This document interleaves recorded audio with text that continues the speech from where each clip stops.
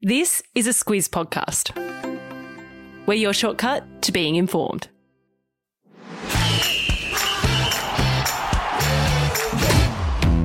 Good morning. This is Sport Today, your weekday sports news podcast that puts you ahead of the game. I'm Sam Ferris.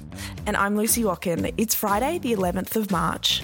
In your Sport Today, the NRL's 11th hour rule changes. Another AFLW season could be right around the corner. Novak Djokovic misses out again. And cricket's latest viral video. This is your Sport Today. We start today with rugby league because the new NRL season kicked off last night. I'm already 0-1 in my tipping, and that's because the Panthers beat the Sea Eagles 28-6. Loose, I reckon I should have just stuck with the team that won the comp last year. I always go rogue with my tips too, so I can't blame you, Sam. The Panthers, they didn't do much wrong. They kept the best player in the world, Manly's Tom Trbojevic, really quiet, and that's one of the main reasons they won their 18th straight game at home. Sam, I know you love trivia, so here's one to remember. If someone ever asks you who scored the first try of the 2022 season, the answer is Panther centre Isaac Tago. Isaac Tago, didn't have him in my fantasy team either, so it was a bad night for me. The footy is back loose, and there was a fair bit going on before the game yesterday because the NRL announced heaps of changes to the Judiciary and Match Review Committee. Yeah, this literally came out hours before kickoff yesterday, and we're talking some pretty big changes as well. So in the past, players received points when they were charged for high tackles and things like that. These points determined how many games they'd be suspended for, and players could get discounts or even more points depending on their record at the judiciary. But that system is gone, and it means players with a long charge sheet can relax because everyone starts 2022 with a clean slate. Yep, so players will now get a fine or a suspension depending on what they are charged with, so it should be a little bit easier to understand. I'll put a link to how the new system works in the episode notes. The final round of the AFLW season kicks off tonight. Luce, I can tell you're pretty excited, but it looks like we won't have to wait too much longer for the next season to begin. Reports say it could start as early as August. Yeah, no decision has been made, but the AFL Commission has talked about bringing the 7th season of the competition forward. There are a few things to consider here, and the big one is that there are 4 new teams set to join the comp, so they'll need enough time to complete their squads. One of the reasons they want to start the season earlier is so players don't have to worry about the extreme heat in summer.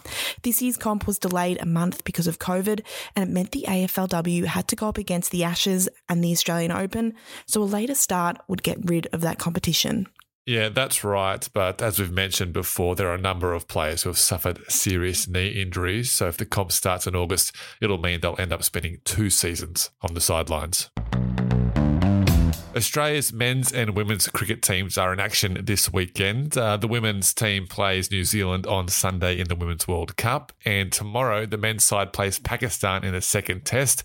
Luce, the first test was a draw on a lifeless pitch, and Pakistan officials have admitted that's exactly what they wanted. Yeah, Aussie captain Pat Cummins said after the test he was pretty sure the pitch was made to be slow and not very bouncy, so Australia's strong pace attack would be ineffective. Well, he was spot on.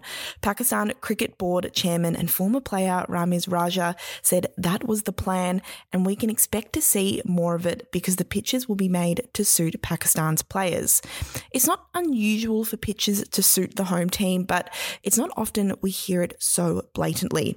The dull first test pitch upset a lot of people, one being a Pakistan minister who said he was extremely disappointed in the dead pitch. Well, Australia will be hoping there's more life in the next pitch because they only took 4 wickets in Rawalpindi in that first test. The pitch in Karachi is expected to turn, so the Aussies could play 2 spinners. Mitch Swepson might be making his debut.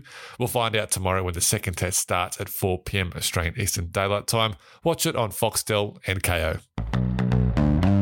To tennis news now, and one of the big stories this year has been Novak Djokovic's vaccination status. We know that he's unvaxxed, and that cost him a chance to play the Australian Open. And Luce, it also means he can't play in the US. Yeah, US health regulations say that non-American citizens who are not immigrants must be vaccinated against COVID-19 if they want to travel into the US. Djokovic had been automatically entered into Masters 1000 events at Indian Wells in California and the Miami Open, but withdrew yesterday knowing he couldn't get into the US. Masters events are one level down from the 4 majors and worth lots of prize money and ranking points. Novak has won about $200 million, so he probably won't miss the cash, but he'll miss the points on offer as he tries to get the number 1 ranking back. Yeah, he lost the number 1 spot to Russia's Daniil Medvedev earlier this year. Indian Wells will see the return of the men's doubles pair that won the Aussie Open title. That's the Special Ks, Nick Kyrgios and Thanasi Kokkinakis. They're playing both singles and doubles. You can watch it all on Foxtel and KO. Today's trivia question brought to you by Sportsmate Mobile. Who did the Special Ks beat in the Australian Open men's doubles final this year? Luce, give us a clue. Well, Sam, they were also an Australian doubles pair. We couldn't lose in that final, Luce. Nope. Find out the answer at the end of the show.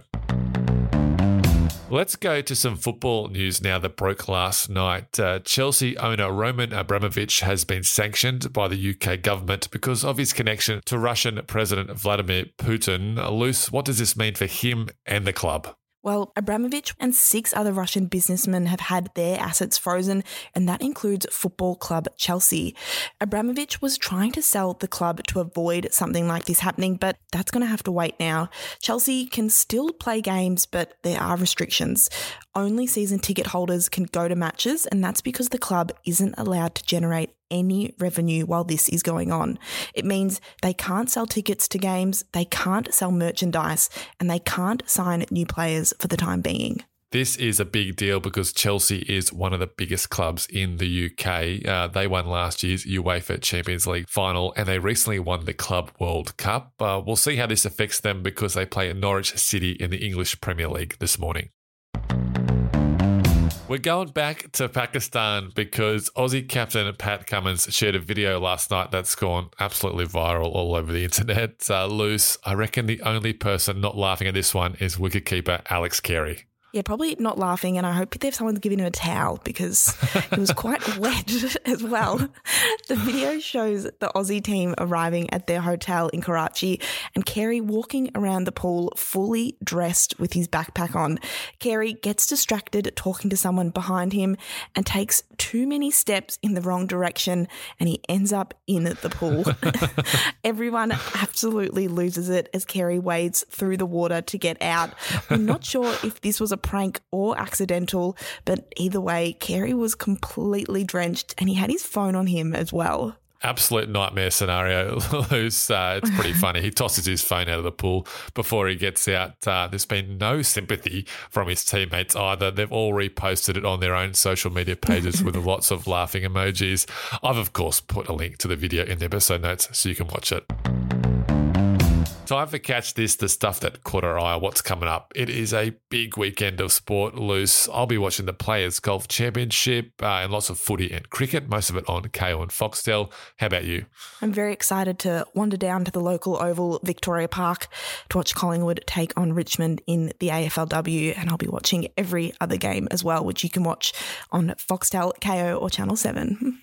All right, lots of sport this weekend. Lucy, checking a bit out in person. As for today's trivia question, brought to you by Sportsmate Mobile, who did the Special Ks, that's Kyrgios and Kokkinakis, beat in the men's doubles final at the Australian Open this year? Luce, who was it? It was another Aussie pair, as I mentioned, Matthew Ebden and Max Purcell. Yeah, they lost to the Special Ks 7-5, 6-4. All right, that's us done for the week. A big thanks to everyone who has subscribed to our new weekday newsletter and listened to our new tipping podcast. Don't forget your tips.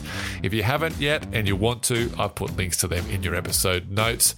Have a great weekend of sports. We'll catch you on Monday.